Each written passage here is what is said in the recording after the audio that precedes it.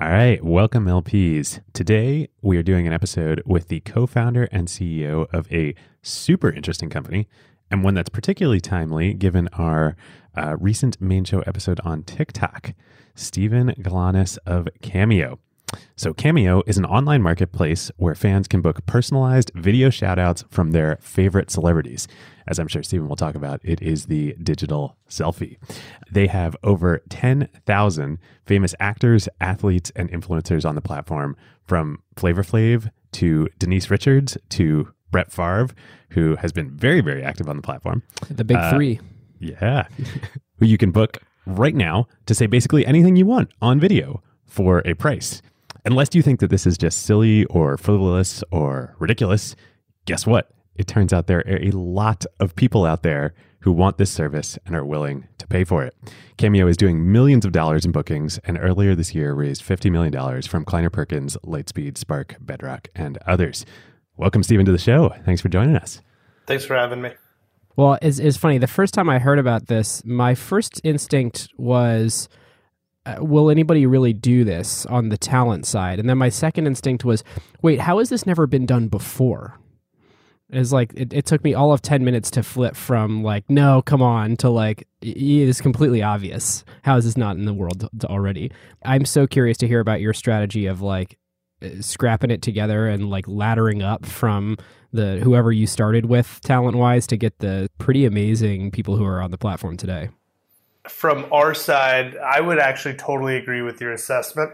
When we started the business, I had pretty absolute conviction that there would be insatiable customer demand for this. From the first time I saw a Cameo, or what we today call a Cameo, I really believed that this would be something that basically any fan would want. The question was always, could we build repeatable supply?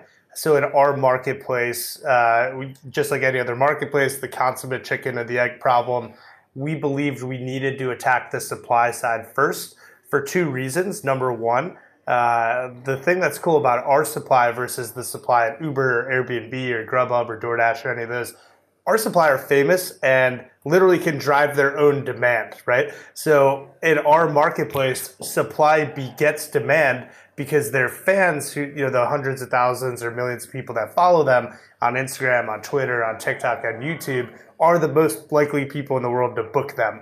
So we fundamentally believe that if we could build repeatable supply, we would have an opportunity to match demand pretty endlessly. And to answer your second question, why had nobody done this before? I think that technologically there were a couple things that needed to exist before Cameo could exist.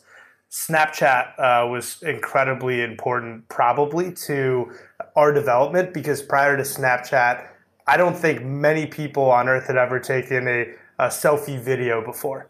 I think Snapchat pioneered that format. Again, Instagram story probably took that to the next level. But I think you needed the video selfie to become a thing before Cameo could become a thing. As we kind of got into the business, when we started raising our friends and family round in our angel round, we actually found out that there were companies that did try to do this. The problem was they actually started with A-plus list talent, and the entry-level price point was really high. There was one I remember that had Dwayne Wade and maybe even LeBron on it, but the price for them were $2,500. Yeah, especially together, I hear they're pretty expensive to do anything. So yeah, we sold our first Cameo, I believe, was $1. We were selling $1 and $3 Cameos, and we always believed that if we could build liquidity in the marketplace and give people a great experience for $1 or $3 in the future, we could always go up market. But we believe that if you start too high, there's only so many people in the world that could actually do it. So for us, it was all about how do we price these in a way that makes them affordable to anyone, but also still special, accessible, and rare. Give us a sense of a couple of example price points today for people who are okay, so you mentioned some of those celebrities earlier, David. Steven, off the top of your head, 2, 3 people that are on there today and what they cost. Yeah, probably the most famous example, right? Snoop Dogg is $420, right? I don't know, Yes. I don't know how much Snoop Dogg should be, but that to me is the perfect price for Snoop Dogg, right? other guys, I'm a big sports guy. So like for me, that was always a great thing. Lance Briggs, who was like along with Brian Urlacher, kind of like the anchor of the Bears defense back in the day. He's $55, right? Like I look at all the time on Cameo and I can't believe, the great value for a lot of these people. I think the Denise Richardses of the world, Charlie Sheens, most of them found their price point somewhere in the $250 range. So it's again, for a lot of these people, that they seem so inaccessible prior to Cameo. Like it's a great price point. And we always talk to our talent and tell them, don't worry about what you think your time is worth. Worry about what your fans can afford. As we were researching to talk to you today, I think there's actually a really, really important underlying trend behind all this, which is not just technology and not just a marketplace and payments. And that's that, and this speaks to the timing of why this worked for you and didn't work before, is that somewhere in the last, call it 3 years, the relationship that celebrities and influencers had with their audience has completely changed. I've heard you talk about this on other shows, but I want to dive into this as we go. But before we get to double click on that theme, tell us about what you did before Cameo, because you had a decently non-traditional background for starting a company, and also get into, you guys are based in Chicago and you're building a big, social app company, video company in Chicago. Like, tell us how all this came to be. I think my entrepreneurial journey started in college at Duke. And while at Duke, I happened to be like the first grade of students that had my entire college career on Facebook, right? And this was still when the network was closed. I remember You were 2009 at Duke? I was 2010, but I remember when I was in high school, you used to need to have a .edu address to even get on the network. So I remember like getting into University of Illinois and having, putting the deposit down just to get the email so you could join Facebook. That was like a huge thing. But why is that important? Well, while at Duke, I, along with this guy, Zach Maritas, who's now the CEO of a really successful company called Teamworks out on the East Coast, Zach and I started this Facebook group called Spartan Entertainment. And by the end of our 4 years of college, we had over 17,000 students in this Facebook group. And So not just Duke students. It started with Duke, but then it got, North Carolina, that triangle is really close. So NC State, Elon, North Carolina. And it started with us throwing Wednesday night beer pong at the biggest bar on campus, Shooters. Oh, I've been to Shooters. So the place is awesome. So if you're ever there on Wednesday night, my biggest claim to fame in my college years, I started Wednesday night beer pong. I was the founder of that. That ended up building network effect business for the first time. And when we had that group, we started all different types of businesses. We had a college storage business. So at the end of the semester, only 8% of Duke students are in state. So they all need to pack their shit up and get it to the next place. We started that. We had a hot dog stand. We had a t-shirt stand. We had a DJ booking business. We had an event booking business. So I really learned that if you could build a network effect business, and you could get critical mass for whatever demographic you're looking for, there are always other things that you could do to sell with that. So we built a really, really lucrative business there. After Duke, I was an options trader, and I traded on the floor of the Chicago Board of Trade for 4 or 5 years. While doing that, my uncle's a movie producer, and he was producing. In 2012, he had a bunch of big movies come out. It was like Lone Survivor and Rambo and Conan. Like they were just kind of like back to back to back. And all the guys in the pit were like, why are you here with us? And why aren't you in LA being a movie producer? So I did what any like scrappy entrepreneur does. I started raising 25 grand a pop from all the guys that were around me. And we started investing in movies and television shows. While doing that, I met Martin. How does one go about doing that? Like, I know how you write a $25,000 check into like a C Corp startup. How do you decide I'm going to invest in this movie? Well, the thing that was cool was my uncle always knew that I had interest in doing it. So he called me up one day and was like, hey, Steven, if you can, I'm producing this show called Safe. It's going to be Baywatch for, in 2013. So imagine Baywatch. It's Greg Bonin, who is the original founder of Baywatch, with drones and GoPros. Like, what would Baywatch look like in 2013? all the guys liked the idea, so I was able to go through them. He gave me a small allocation. He's like, if you can raise $500,000, I think it was, or 25 or 250K, whatever it was, I'll give you a producer credit on the show. Well, within 24 hours, I was oversubscribed, and we ended up taking down either $500,000 or $1 million allocation. I don't remember what it was. And this show was getting filmed at Cape Town, South Africa. So I took my family down there. We got to go on set. Dolph Lundgren was like kind of the David Hasselhoff. So I got to meet Dolph and all that. So it was a very, very cool situation. But anyways, I met Martin, my co-founder, there. So that was kind of like one little important part of the story. While trading, me and Martin kept doing more of these deals. And because my uncle was a producer, we kind of had insider access to deals that nobody else could get into. There was a lot of demand in Chicago to invest in movies because they don't see that type of deal flow. So that was really interesting. That's where I kind of learned that, while Chicago doesn't necessarily have these celebrities walking around, there's a lot of FOMO because in New York or LA, they probably have it. And I think fast forward, that's why we were able to do so well raising early angel and Series A money here versus going to the West Coast. And you guys have a huge LA presence. You think like Cameo should be in LA, you're in Chicago. But I'm just thinking and listening to you, the demand side of the platform, like the audience, the people that are buying and requesting cameos, they live in Chicago, right? Like they don't live in LA. We're close to our customers here, no question. And look, my two co-founders are in LA. So they've always been I was the crazy one in Chicago by myself. So just to continue the story, I got a really cool opportunity when a college buddy of mine reached out and said, hey, LinkedIn is hiring for this role that they're basically selling this product, Sales Navigator, into finance. And Chicago is going to be the next office. I got to be the first hire in the Chicago office to sell this product to, into finance. That gave me my first. So you went from being an options trader to then going into sales. Like this was a sales job for LinkedIn. For sure. Yeah. I'd never sold anything before. I probably had some natural sales skills, but LinkedIn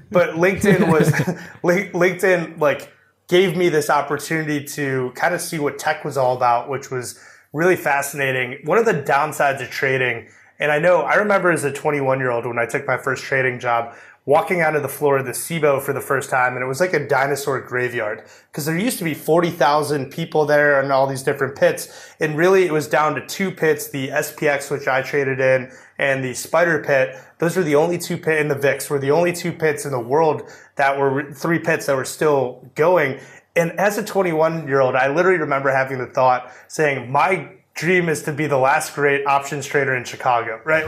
Like that's such a weird thing. Like no one in tech's like, I want to be the last great entrepreneur, right? So I think that like the writing on the wall was probably there for the first day I walked in. And the more time I spent around the guys, it was so clear that everybody had a fixed mindset. It was all about, man, you missed the good times. You should have been here in the 90s. You should have been here in '01. You should have been here, 9/11, the flash crash, all this stuff. And everyone was talking about how everything great that ever happened in trading was like back in the day. And then when I got to LinkedIn, it was amazing because it was always, everybody's talking about like, look what we could become. Here's our mission to connect the world's professionals and make them more successful, right? Like, and that was like such a huge, big, ambitious thing. So for me, it was really, really exciting to get to LinkedIn. And I remember Were you there like around the IPO? I got there 2 years before the Microsoft transaction. So I left like a couple weeks after the Microsoft purchase. But my very, very first day at LinkedIn, Mike Gamson, who is now the CEO of a company called Relativity, but at the time was the SVP of sales at LinkedIn, gets in stage in Chicago, and all the new hires worldwide are on Zoom, like all across the world. And the first thing he says, 9:30 a.m. on my first day, welcome to LinkedIn. 2 years from today, none of you will have the job we just hired you for.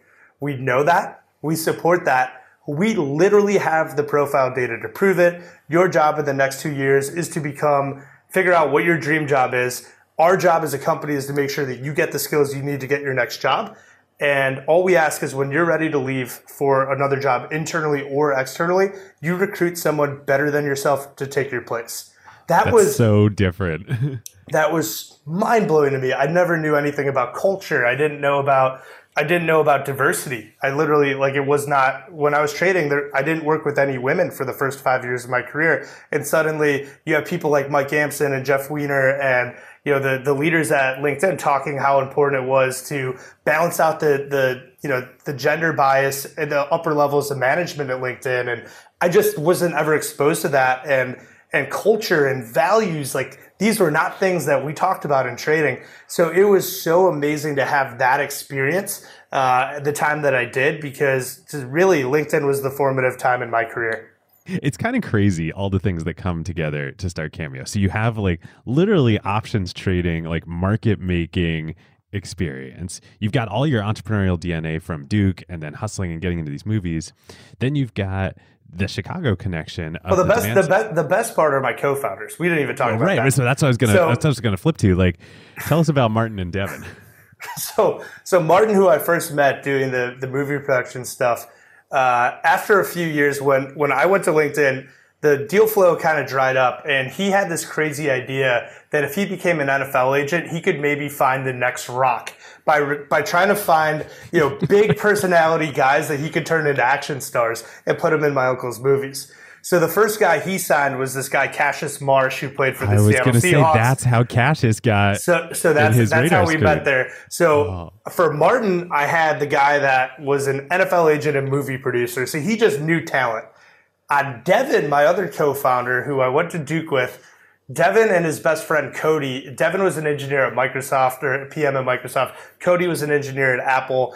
After 2 years of working in Silicon Valley and Seattle, respectively, they both hated their lives, hated their jobs, quit, and then spent a year traveling the world and blew up on this thing called Vine. Yeah. We talked a lot about Vine on our TikTok episode. Yeah. Devin ended up with 960 million loops. His best friend Cody, who's now Cody Ko, one of the biggest YouTubers. This is Cody Ko. This is not just any Cody. Yeah. So Cody had 3.6 billion loops on Vine. So literally my CTO and my co-founder was a Vine star, right? And actually is someone that was famous enough to be on Cameo that if I had built it, I would have wanted him to be on.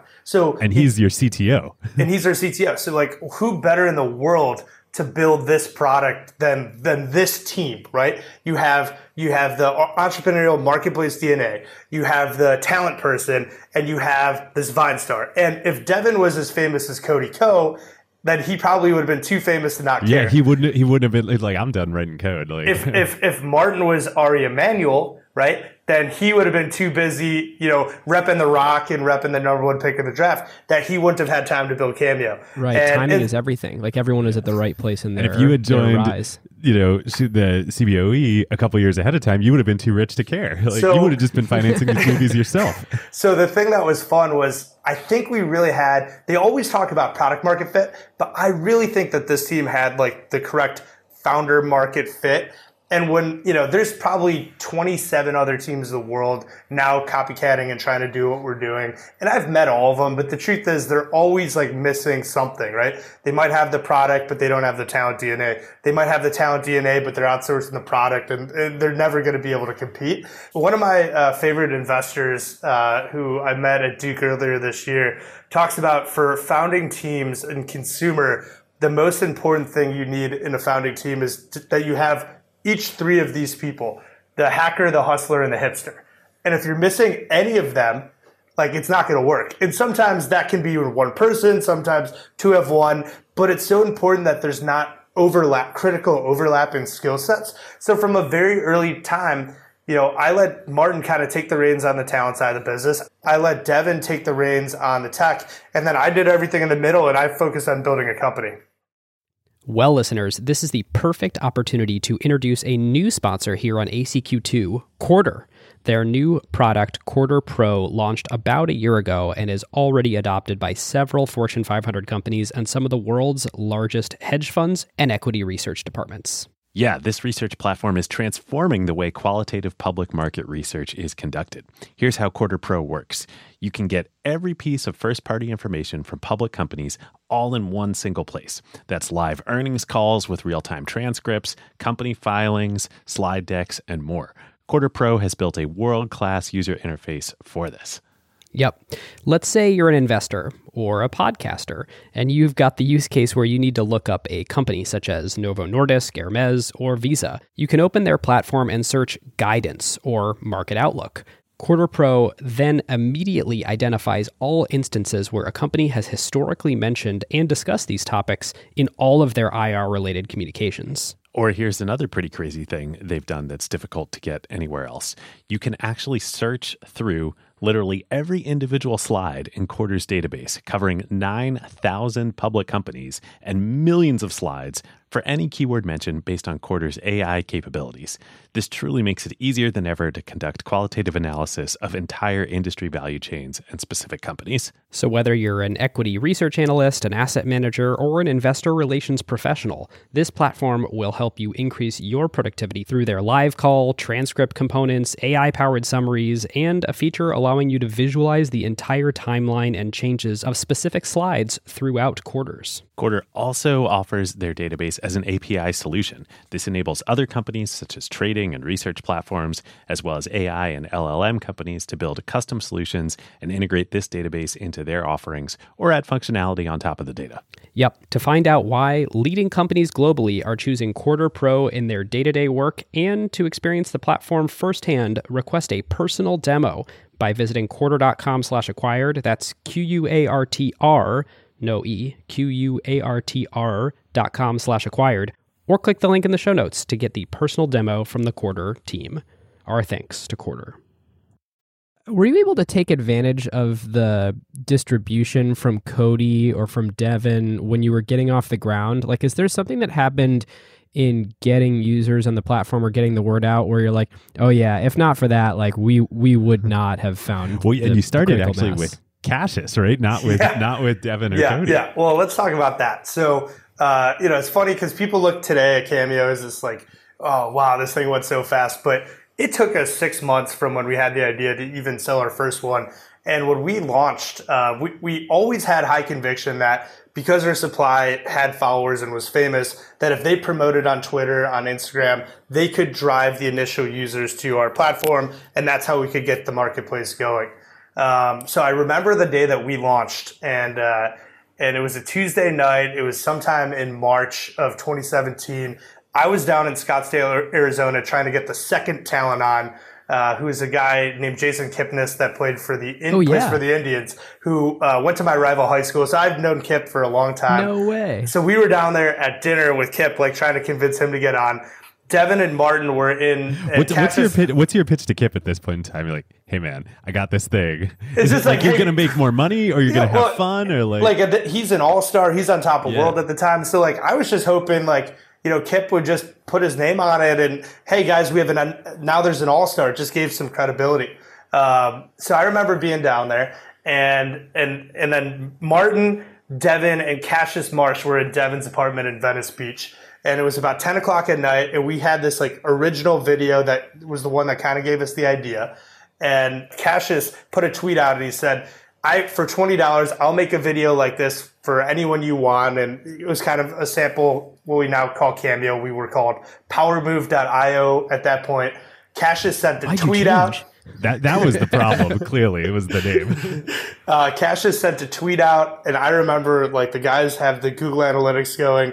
And there's one dot in Scottsdale and one dot in Venice Beach. And we sent the tweet out and we expected there to be this huge rush of people coming to the site. And literally it was crickets. Nobody came. And in fact, not only did nobody come, but people started talking shit to Cash and saying, how cheap of you to be selling out for $20. How much is this company paying you? He had just given us $25,000 to help build it. So now he's mad at us and like, it's a disaster. Martin's only NFL client is now out money and he's, like so mad at him. This is your Jerry Maguire moment right here. And he storms out and Martin's pissed at me and Devin. What did you guys do? And then I'm just like, maybe Google isn't working. So I remember I signed off the site, and the dot in Scottsdale went away, and then I signed back on, and it's like, nope, it's not Google. It's not Google. Google's not working. So Cash and Martin like storm off, and me and Devin are just on speakerphone, just trying to riff, and we're like, well, maybe Tuesday night at 10 Pacific time wasn't the best time to do it. Maybe we should have, picked a different time, like all this stuff. And then all of a sudden, as we're talking, this dot pops up in Renton, Washington, which is where the Seahawks facility is. Yeah, so now we're like, okay, cool, someone's on the site. And the day Cameo launched, you could imagine, like today, there's like 20,000 people, there's all these videos, there's reactions, there's just stuff to do.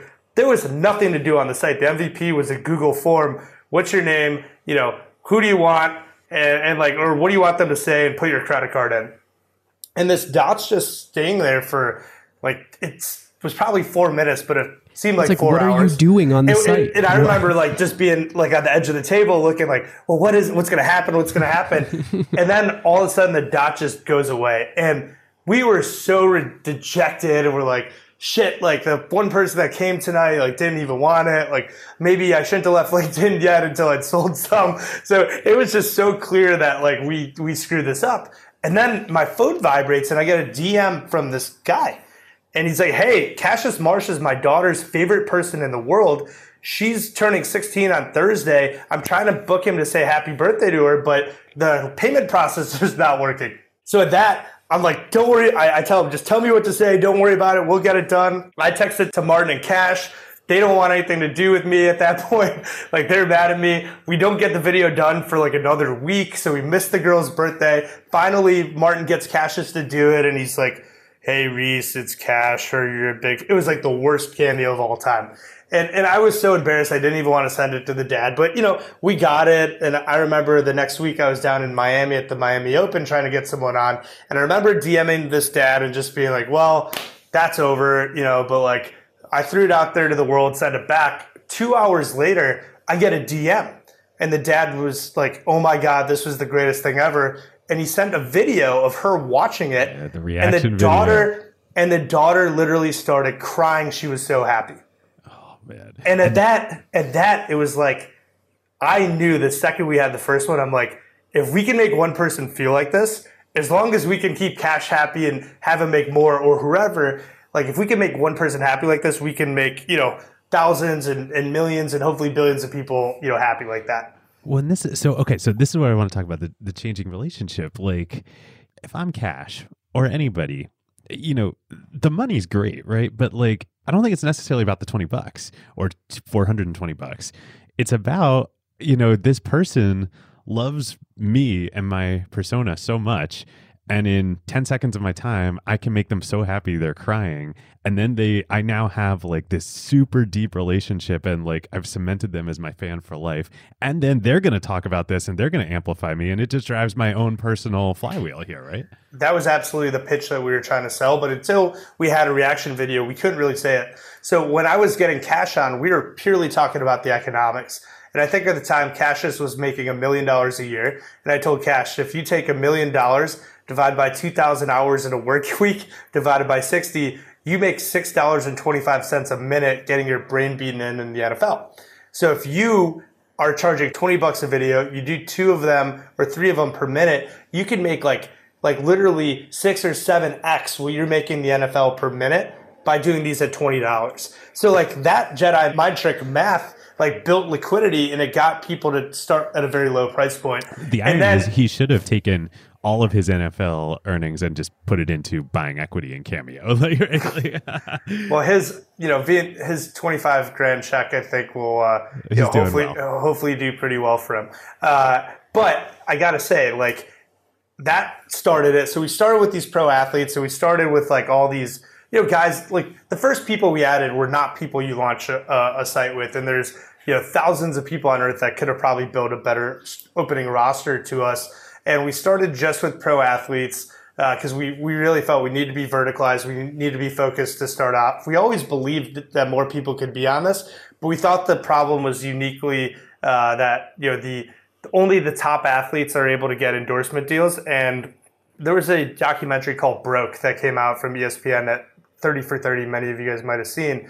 And in that, there was a crazy stat that said like 80% of NFL players go broke 5 years after playing their last game. The average career is only 2.5 years. So these people are so famous, but then they're not really prepared to do anything after football, and it's really, really tough for them because they've got a standard of living. Martin went to a thing and saw A-Rod speak, I remember, in 2016, and A-Rod was speaking at the University of Miami, and he said that for the average pro athlete, they make 92% of all their lifetime earnings before the age of 28, which is crazy, right?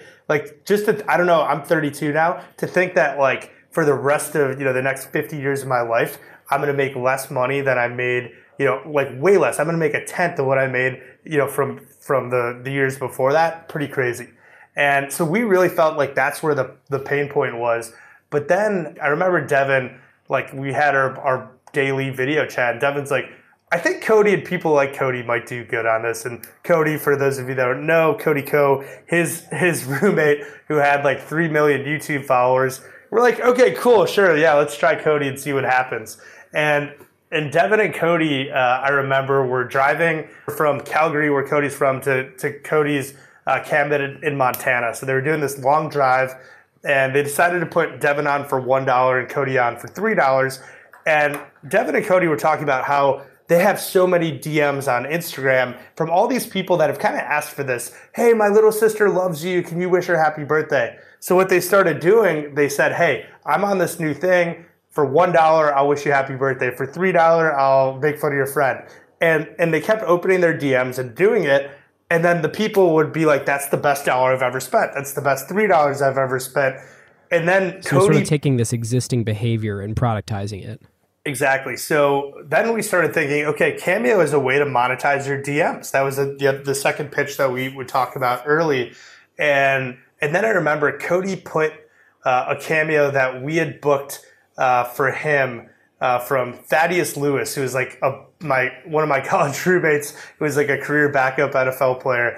And he was basically, Devin's a blonde and Cody's a brunette, and they made this YouTube video where Devin and Cody were gonna like switch hair colors, and Cody was like scared to go blonde, and we booked Thad Lewis to like pump Cody up to be like a blonde. And like he played it in his video, and then at the end he was like, and if you want something like this, I'm on it, come to this site. And that's the first time the site really blew up.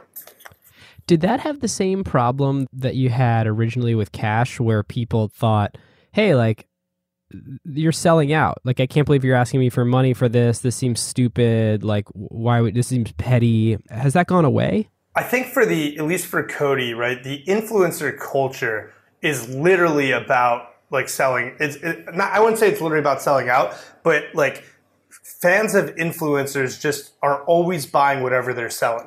Right, like their new merch line, their phone cases, their meet and greets, their all that stuff. In Patreon, by this point, had already kind of been established. So I think for digital creators, fans were already like used to kind of supporting their people, because the economics of YouTube are kind of screwed up. The top 3% of creators make 97% of all the money on the platform. And then even the last study I saw about this, and this is third-party data, but the last I've seen, even among the people that are making money, the median earnings on YouTube of even that top 3% is like $16,000, $17,000. Wow. So yeah, it's such a power law. So they're making all of their money basically by doing brand deals and by doing other stuff, and by selling merch, by doing meet and greets. So I think fans are just used to supporting them, even for athletes, right? Like they sign autographs and they do showings. People pay. This isn't free, right? Like we're not taking a new behavior. We're just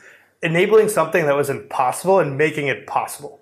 Were you guys influenced by what was going on in China as you were starting all this and building all this, or is it kind of like parallel innovations? And I'm referring to, we talked about on the TikTok episode what was going on in Kuaishou and then ultimately, TikTok and Douyin and all these live streaming platforms in China where direct monetization is the business model.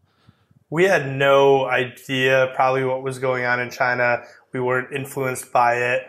To be honest, like we don't even really pay attention to what's going on there that much, outside of, when we've had investor meetings, Series B, Series A, some firms that, have deep expertise of what's going on over there. We'll kind of talk about the parallels. but we're focused on what's in front of us. Like we see this, we know in this market in entertainment and celebrities, if you win the US, you're going to win the whole world.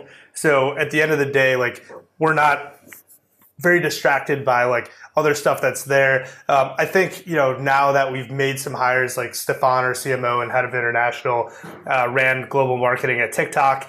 So he's literally like knows exactly. Well, it's so funny. That's the same approach that Musically before TikTok took was, hey, if we win US, we're going to win the world because US drives the culture. Totally. And we saw that because, Stefan was employee 16 in Musically, right? So he knew what that took. He watched that kind of evolve. He knew that if you won, if you won the African American culture and the rappers were on it and that became a cool thing, like you were going to win the US. We're following a very similar playbook. On ours, there were two like big trends that I think we recognized way before basically anybody else, at least in like the real talent business.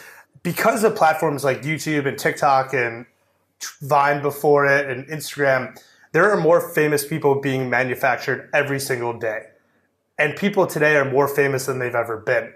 So I remember even thinking like Zion Williamson, when he came into Duke, he had 2.1 million followers on Instagram before he played his first game.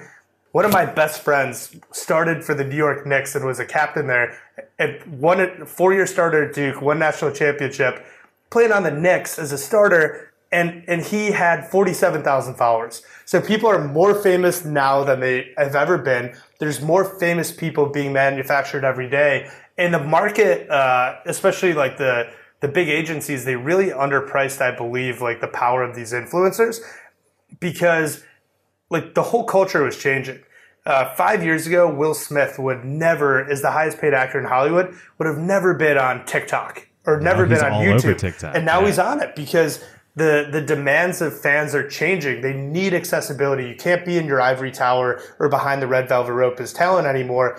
And this is why the people that are most in demand on our platform, it wasn't Justin Bieber or Beyonce or Kanye or Jay-Z. David Dobrik, who's a vlogger that you guys may or may not know, he was the one like we knew about 2 years ago that was getting requested more than anyone we didn't have, right? And people would talk to me about LeBron and shit, and like we had the data who people were searching for. Steph Curry was the most searched for athlete in the world, and he was only number 30. And if I showed you the list of the people ahead of him, I bet you couldn't even tell me who 2/3 of them were. So that was very eye-opening for us. It's kind of the same way that Amazon purportedly does private label products. They have the data on what people are searching for, so they know what products to make. Similarly, you're like, yeah, I don't have to buy into this like, one person making a hot list and choosing what the price is to come speak at your event. Like we have the data.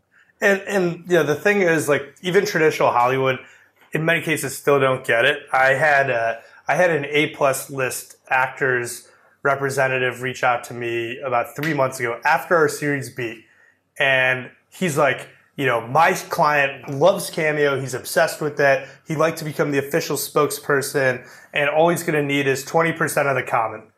And we don't need a spokesperson. We are the spokesperson. Yeah. So he offered me 20. He's like, for 20% of the common, he will be the spokesperson. And like, I'm looking at what Cameo is worth right now. I'm like, dude, there's no fucking way. Not only that, but like he wasn't even willing to come on the platform. I'm like, we've never given anybody equity. We've never paid anyone to be on it. We've never paid anybody to promote. So like, we're not going to like change it for you. Like we've gotten 20,000 other people to agree to this. And like, yes, you would kill it on here. But if you're not even going to be on, like, why are we even talking right now? Yeah. It's really strange. That just so illustrates the whole world not getting it. But it's not strange because ultimately, if you look at what's working in consumer, especially in the fashion space, even in apparel, like, it's so hard to build a D2C brand today that like pairing up with, a Kylie, right, can like literally make something become $1 billion business overnight. So I think that the direct-to-consumer celebrity-based model, which Nicole Quinn at Lightspeed, who led our Series A and is on my board, is probably like the best in the world at doing right now, between like Sophia and Girl Boss and House Labs and, Lady Gaga's new thing and Honest Company, like, it's so hard to build an organic following now as a brand by pairing with the celebrity. It's so important. Our big thing at Cameo is that, basically we are a marketplace of like 20,000 different direct-to-consumer brands, but the talent are just selling themselves. I think this is a really important thing. Yeah, right now they're just selling themselves, but like I'm pretty sure D2C and influencer are skating toward the same things, because these influencers are brands in the same way that these single product companies are brands. And they're both trying to build like a new sort of like challenger brand that displaces the incumbent. And whether they're selling themselves and their time and their availability, or whether they're selling you, a consumer package good, like we're going to start to see these things really merge. And like we've already seen with Glossier, or not Glossier, well, Glossier too to some extent. Yeah, it was a blog. With Goop, like the things that have sort of the hero founder behind them, whether they were famous for the company or famous before the company, like that is like I'm sure Emily Weiss would kill it on on Cameo if she were on. Well, and now we're getting more CEOs, right? So Alexis Ohanian's on, Crawley from Foursquare, like we're like founders and CEOs are getting on, because look, if I'm a C-level founder or I'm just getting started, and hearing from like Alexis, or we have a lot of VCs on, you can go book any of our VC investors. Like I make them join Cameo, right? They should be like the lowest price, right? And they're like $5 for charity, but it's just, but it's like, hey, here's my idea. What do you think of it, right? Like we're gonna have all types of different people on. There's, the Greek Orthodox Archbishop of Chicago is on Cameo, and he does prayers for charity, right? So there's so many different, and you guys are like a collection plate. And you guys mentioned that Cameos for celebrities. There are animals on. There's an Instagram famous pig named Esther that did like 20 grand in bookings a couple months ago. I think the MIT robotics lab, or one of the big robotics lab, just put a robot on Cameo. So we have our first non-living thing on Cameo. It's amazing. Wow, that's so amazing.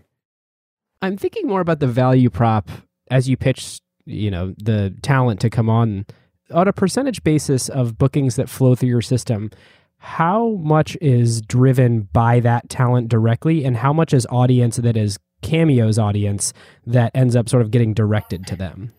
At this point, it's very, very much Cameo's audience. So it's actually funny. There's a founder that's working on like a complementary business, very early stage, and he's done a really good job getting like Hall of Fame, like baseball players, like older, like level players. And he's got these huge names, and he was just talking about kind of the frustrations of getting them on, but these guys don't have a big social following. So he really needs to kind of bring the demand, which was why us getting the YouTubers and the Viners early was so important, because that unlocked kind of, those people knew how to promote themselves, and Cody might tweet and then someone would see like an athlete they liked, and that kind of built the network effect. But at this point, the vast majority of bookings are now coming directly from people going to cameo.com and browsing and finding. And that's why things like our search algorithm are becoming even more critical, because today our algorithm's mostly based not by who's on or how famous they are, but it's like how good are they at making cameos. So this algorithm, it goes basically by how many have you done, how quickly do you do them, what's your all-time completion percentage, and what's the average turnaround time, and then your customer rating. So it's a function of that. So we basically try to like, our customers are coming to cameo.com, and we're trying to search rig algorithm this. is like Airbnb's search algorithm or Rover's search algorithm. Yeah, and it's there's good and bad to that, right? The bad is that people that are new to the site, unless they kind of pop right away, they're going to get buried by 20,000 others. But I also think our early adopters should get rewarded, right? So for us, we're constantly tweaking the algorithm, and now like we'll make a tweak and then we'll hear about it the next day, because nobody ever comes to us and says, "Oh man, this is so great. Your new algorithm made me more money." But if people's bookings come down a little bit because we make a tweak, "Oh, you just killed my business." But it's like, you don't have a business unless we're here. It's so interesting. I mean, you bootstrapped it using the audience of your early influencers, and you had a strategy by using influencers rather than traditional celebrities, so like people that had the following that they could direct to sort of like build your platform. But now it's a totally different value prop, and you can say, no, this is our audience we're bringing, not you bring your own audience. And I think that's really important, and I think something that is often missed in a lot of these businesses, where it's like, oh, well, they'll join because of the promise of future audience. Like that tends not to work. Well, look, I mean, when we got started, and we were doing, today, like yesterday was our biggest day ever. We did 4,000 cameos yesterday, right? Like it took us a year to get to, basically 1,000. So back then, I remember in 2016, 2017, pitching people like, this is Instagram, but like this is Instagram in 2011 or 2012. Like you're going to get 4 likes per picture right now. And then in a year, you're going to get like 40 likes per picture. And then, 2 years, you're going to get 4,000. And in 10 years, likes won't matter at all and we'll hide them. but this was the same thing. I said, you just have to believe that like this is going to be a thing. And I think now post the 2 rounds of funding that we had last year or this past year that really kind of put Cameo on the map, a lot of talent were really scared to join early because they weren't sure if the platform would last.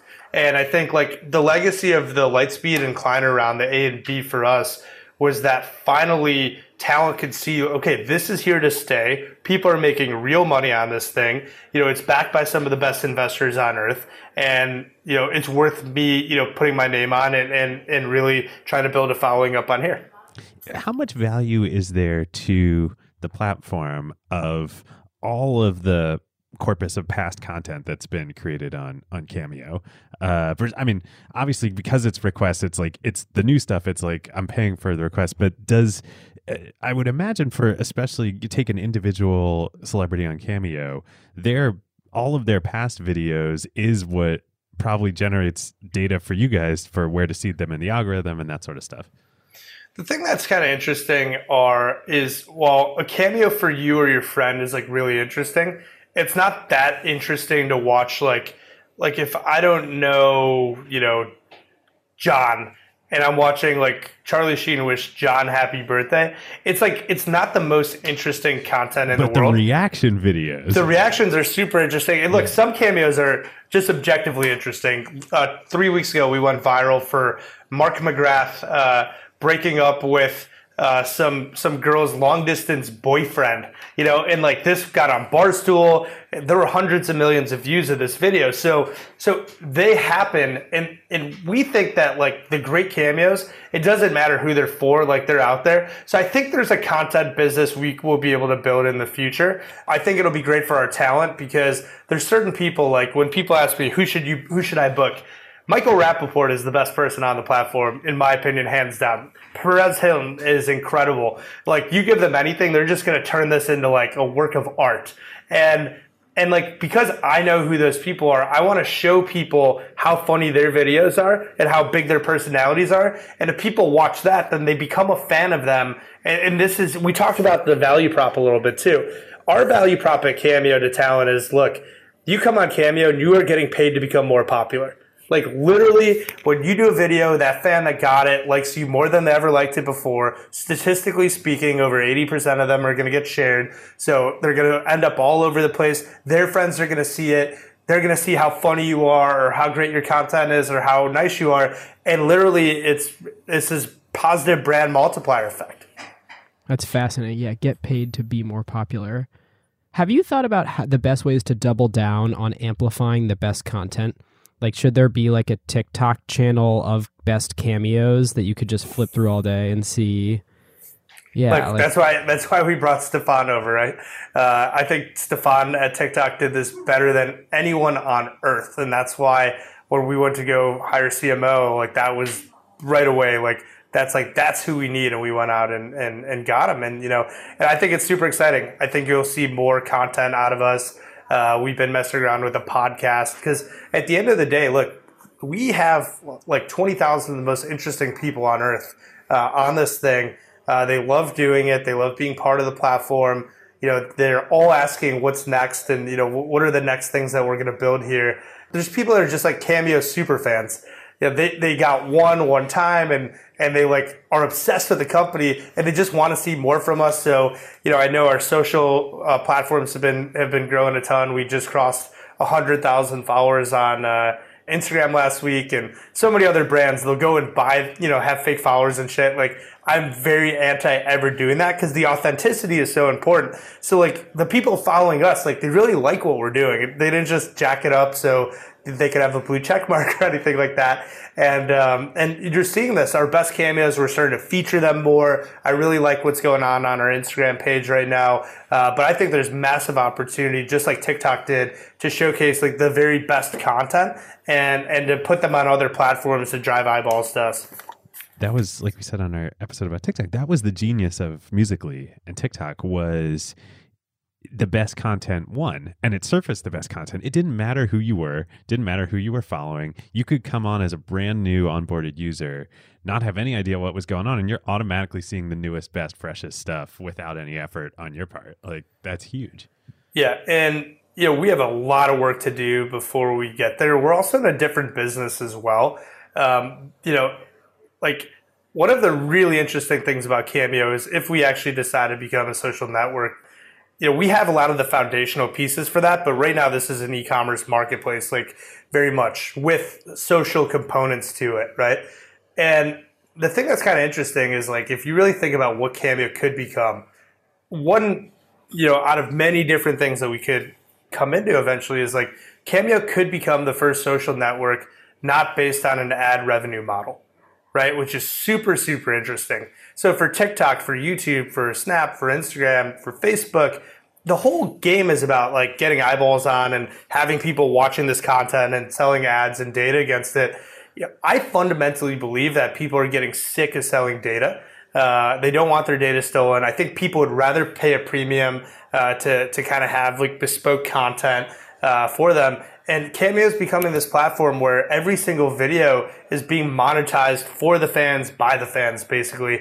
And again, is it interesting enough that every video can be watched? Probably not, but neither is everything on Instagram or Snapchat well, you're or aligning YouTube. Incentives much better. We talked about this when we were launching the LP show at Acquired and starting Glow, was like, advertising is great. There's nothing wrong with advertising, but it is at best neutral to the content. Like it doesn't, add anything, right? But like direct monetization actually improves the relationship between the fans and the content. For sure. I think personalization does too, right? Authenticity and personalization are the secret sauce because early when we were getting started, there were a lot of investors that were like, you know what you need to do? You need to pay these guys a upfront guarantee, get them in a room and record every name. Hey, John. Hey, Joe. Hey, Steve. Hey, Luke. Hey, and just like, and then use AI to like construct. But it's like, oh, that would ruin the whole thing. But it's the authenticity that makes it special. Yeah. That's cool. Steven, I want to switch gears a little bit and go into like general company building conversation. So you've grown super fast. You've had 2 big funding rounds back to back. You've drawn talent and dollars out of the Valley to Chicago in a way that we haven't really seen since like Groupon, frankly, like the level of sort of excitement around this company. Tons and tons of founders listen to this show and early startup employees and stuff like that. So like reflecting back on mistakes you've made, what are some things you wish you would have done differently, and how could other people sort of apply that in their journey? Oh, I mean, there's so many mistakes that that we've made. But I didn't answer a question you answered first, and I'd like to address that before please. I get fully into this. You kind of asked why Chicago, and for me, like Chicago was home. But one thing that was really, really special, and I think helped me avoid a lot of mistakes that I certainly would have made if I was in LA or in New York or in SF. In Chicago, there was this incubator, it still is, called 1871. It's now ranked the #1 incubator in the world. So while Devin and Martin were out in LA, like trying to build this, build the tech platform and build the talent base, like I was learning how to build a tech company. And through that, I got connected with a lot of the top investors and a lot of the top CEOs in Chicago because they all mentor at this place. They all kind of give back. And, through that, CEOs of other marketplace businesses, like Chicago gets known for, kind of its logistics and B2B tech, But some of the best businesses that have been built here have been its consumer marketplace businesses. Yeah, Groupon, so Grubhub. Groupon, Grubhub, and then some like emerging ones like Raise.com, the gift card marketplace, and Spot Hero, the biggest parking marketplace. These guys became like early angel investors or became advisors to me really, really early and never asked for anything. They were just there to help. And, I think when you think of like the competency of Chicago, it's been the center of options trading and commodities trading forever. Marketplace businesses are our core. Like that is what people in this town do. They've been doing for 100+ years.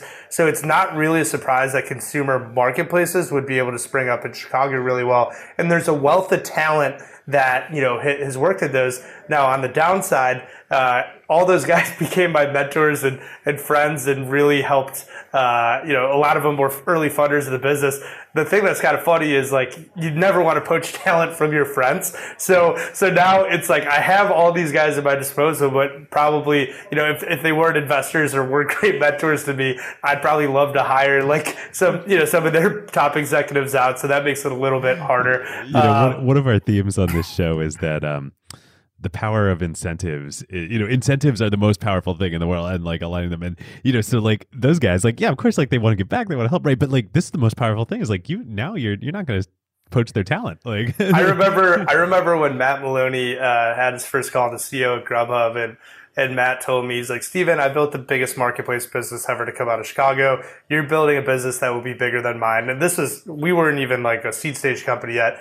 He's like, because you're selling bits, not atoms. He's like, at Grubhub, nobody cares in Chicago how many restaurants I have in San Francisco, so I have to build localized supply and demand in every market.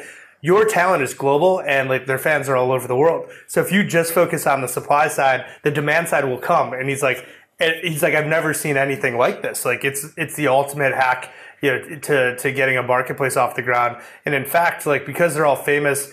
Like when I was building Grubhub and I had the first 3 pizza parlors on, if I went and added 50 the next day, then nobody would get enough business. They would all leave because your talent can market themselves.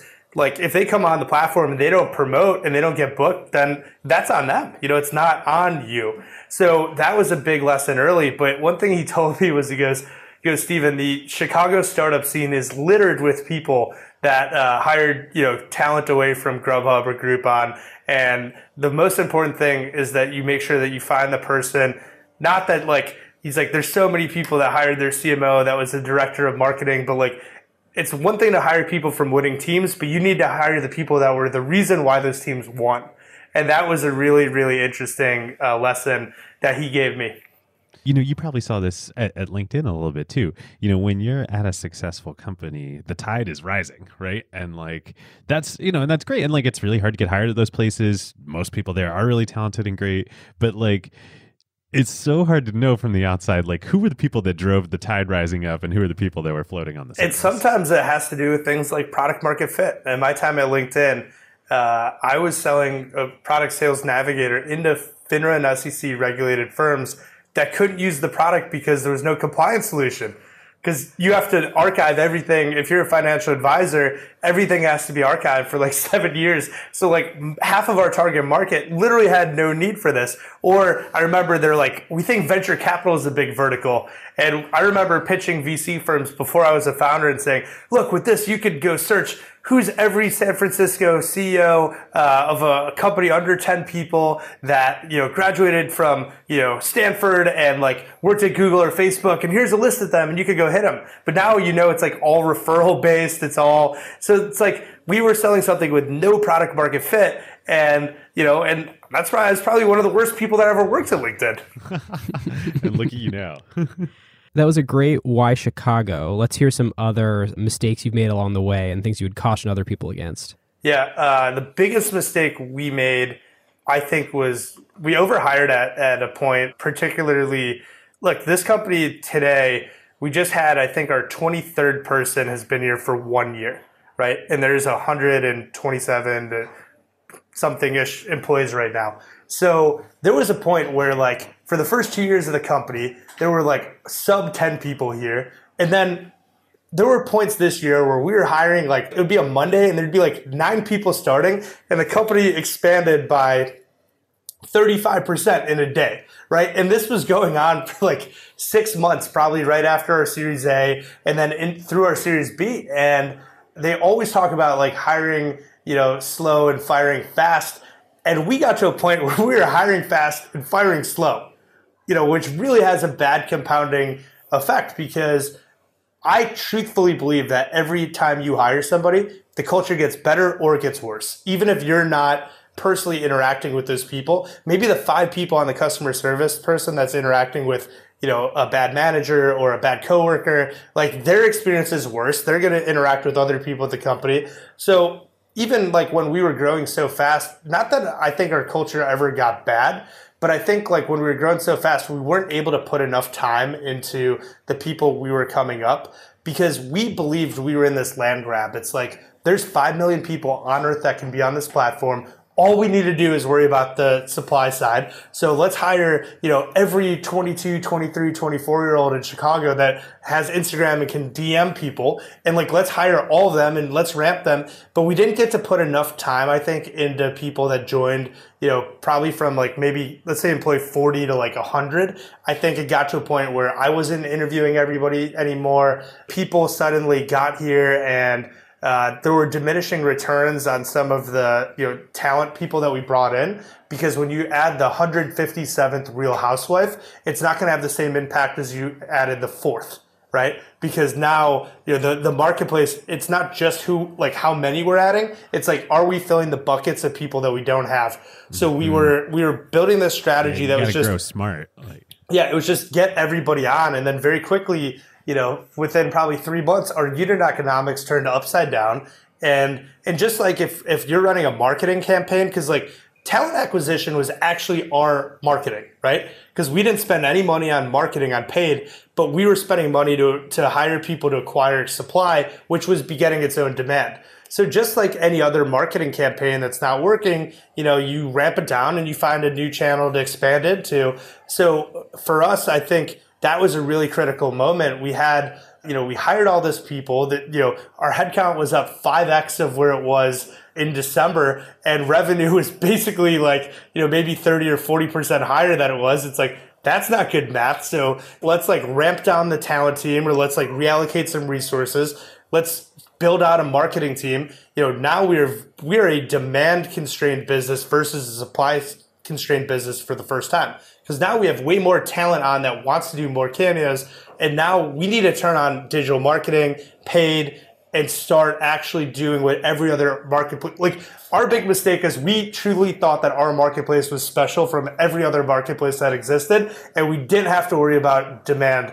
All we had to worry about supply. And that worked for a long time. And then the reality caught up that it's like, Steven, your business model is not different than everyone that ever worked. Like, and we had to start playing the rules of marketplace. Airbnb and Uber do a lot of marketing. That doesn't mean they're bad businesses. That's just how it works. So and scale. And then even there, like, so that was a big mistake. And I think the other thing that's tough is like executive hires, right? Like, just because somebody did something really well somewhere else, it doesn't mean. And this goes to the Matt Maloney thing. It might not mean that they were the reason why they won. They might have just been part of a winning team. And I think like across the board, at Cameo, every day now we can attract way better talent than we could 2 years ago or a year ago for sure. Like, so the resumes that I get are insane, and I'm looking at these people and it's like I'm now hiring resumes where before we were probably like really good at hiring people and identifying people that might have like a really high ceiling, and now sometimes it's like I think you get bigger people at LinkedIn. I saw this all the time. You'd almost look for people with like a higher floor, right? Like, well, if this person did really well here, they can't possibly be bad. And I think that's a really, really tough thing, because when I'm going to make it a marketing hire, I'm not just going to hire somebody off the street. I can go hire the CMO at TikTok, right? And like I can go and try to get that talent, but balancing that out with the people that have helped us get to that point, I think is really important. Another thing that we did that some people swear against and others don't is like, I started this business with a lot of my friends and family. I had to fire my brother, which was probably the most painful decision I've had to make. And look, well, this business would not be here if not for like some of my best friends and family kind of stepping in and really helping this get off the ground. But sometimes they can't scale up with the business all the way. And those are really, really hard conversations. I've been super fortunate that my co-founders and Arthur, who's our COO, who's a good buddy of ours from college and I worked with at LinkedIn, they've been able to just scale beautifully up as the business has been going. But, the chances of that happening are really rare. And it would suck to put all this time in developing relationships with your best friends, building a company together, and then just getting to a point where like somebody can't keep up anymore. That's really painful. How do you think about that for yourself? Scaling into the needs of the role and making sure that you were the right CEO of a 1-person or a 3-person business, and then you were the right CEO of a 20-person business. How do you know if you're the right CEO of a 127-person business? Well, I think it starts with like really identifying what you're world class at and then trying to fire yourself from every job that you're not and hiring somebody better than yourself. So if you were to work at Cameo, on Tuesday we do our all hands and I talk about this every all hands. My goal is to be the worst person that works at Cameo as quickly as possible. I want every single person that is here to be better than me. If I'm the worst person here, then I think that the level of talent will be so incredible here that suddenly like I can just focus on the things that I'm really good at, right? I'm really good at motivating people. I'm really good at really articulating our vision, our mission, selling the dream, getting people excited about what we're doing. And then things that I'm not so great at, it's like I want to fire myself from that ASAP. I want to hire world-class people to go do that. And then really finding other executives and other leaders that can balance my weaknesses out so I can just focus on my strengths. Because I personally don't believe that I'm a huge growth mindset person, but I believe that for most people, their weaknesses are like fundamental deficiencies, but they can be counteracted by not working on your weaknesses, but quadrupling down on your strengths. I think that's so critical. So I think a lot of times people sit there and spend so much effort and time in trying to get better at things that they suck at, where like you should just focus all your time on the things that you're great at and try to get, even more world-class at them. The other thing too is I think surrounding yourself with just incredible mentors is so critical, especially for a CEO. So I've been very lucky, to have people like Mike Gamson, who is the very top of my org at LinkedIn, ended up introducing me to Jeff Weiner very early on. Jeff invested in the company, has become a huge mentor to me. Having people like Mark Lawrence from Spot Hero, George Busey's from Raise, Matt Maloney from Grubhub, constantly being able to talk to these guys and hear like, hey, how did you do this? How did you do that? It's really critical. So many of our listeners will want to know, and Dan Lewis from Convoy talked about this too, and so many stories, it's those mentors that help bring you along the way. How did you get those mentors? Like, did you have a strategy? Were you intentional about it? Was it an accident? Was it just that you were doing something interesting? Like, how did that start going? I think it started with Mike Gamson. When I left LinkedIn, he knew about the business. He cold called me 3 months later. He funded our seed on the spot. And then, I spent a lot of time with him. And I remember when Mike invested, he said, Steven, with my money, you get my most important resource, my most precious resource, my time. Call me anytime, text me anytime. And he was so generous with his time. And then he started introducing me to people, like Jeff Weiner and, a lot of the others that I've mentioned really came through, Mike Gamson really changing my life more than anybody. And, I didn't solicit that. And it was so nice as a CEO to find other people that had been there, done that, and had people be helpful to them. And I think this is so Chicago. The tech community here is small, but very tight-knit. Everybody knows each other. Everybody wants everybody else to win, because a win for one is really a win for all here. I think being in Chicago really helped that, where if I was in LA and everybody, there's so many vested interests in entertainment there that if one person's your mentor, then their arch rival, is like gonna go out of their way to try to kill you. For us, like people were just really interested in what we were doing, and I think excited about me and what I could do and what Cameo working in Chicago could mean to this whole ecosystem. I think that was big. One last thing I want to ask you or give you the opportunity to talk about before we wrap up, because I've heard you talk about this before. I think is also on this vein really important. You guys left your jobs and you went full time on Cameo well before the idea was fully baked. You had any signal this was working. Like, this probably also speaks a little bit to why mentors were attracted to you. Like, you guys took a real risk. Can you talk a little bit about that? Like, yeah, it's pretty funny because I have a group Telegram chat with like all the guys that I worked with at LinkedIn that were, like sat right within kind of earshot of me. And when Martin and I had the idea for Cameo, I came back like in the office the next day and I was telling everyone, and honestly, everyone was super excited about that. And like 3 of the 6 of them like now work here as executives, which is really, really cool.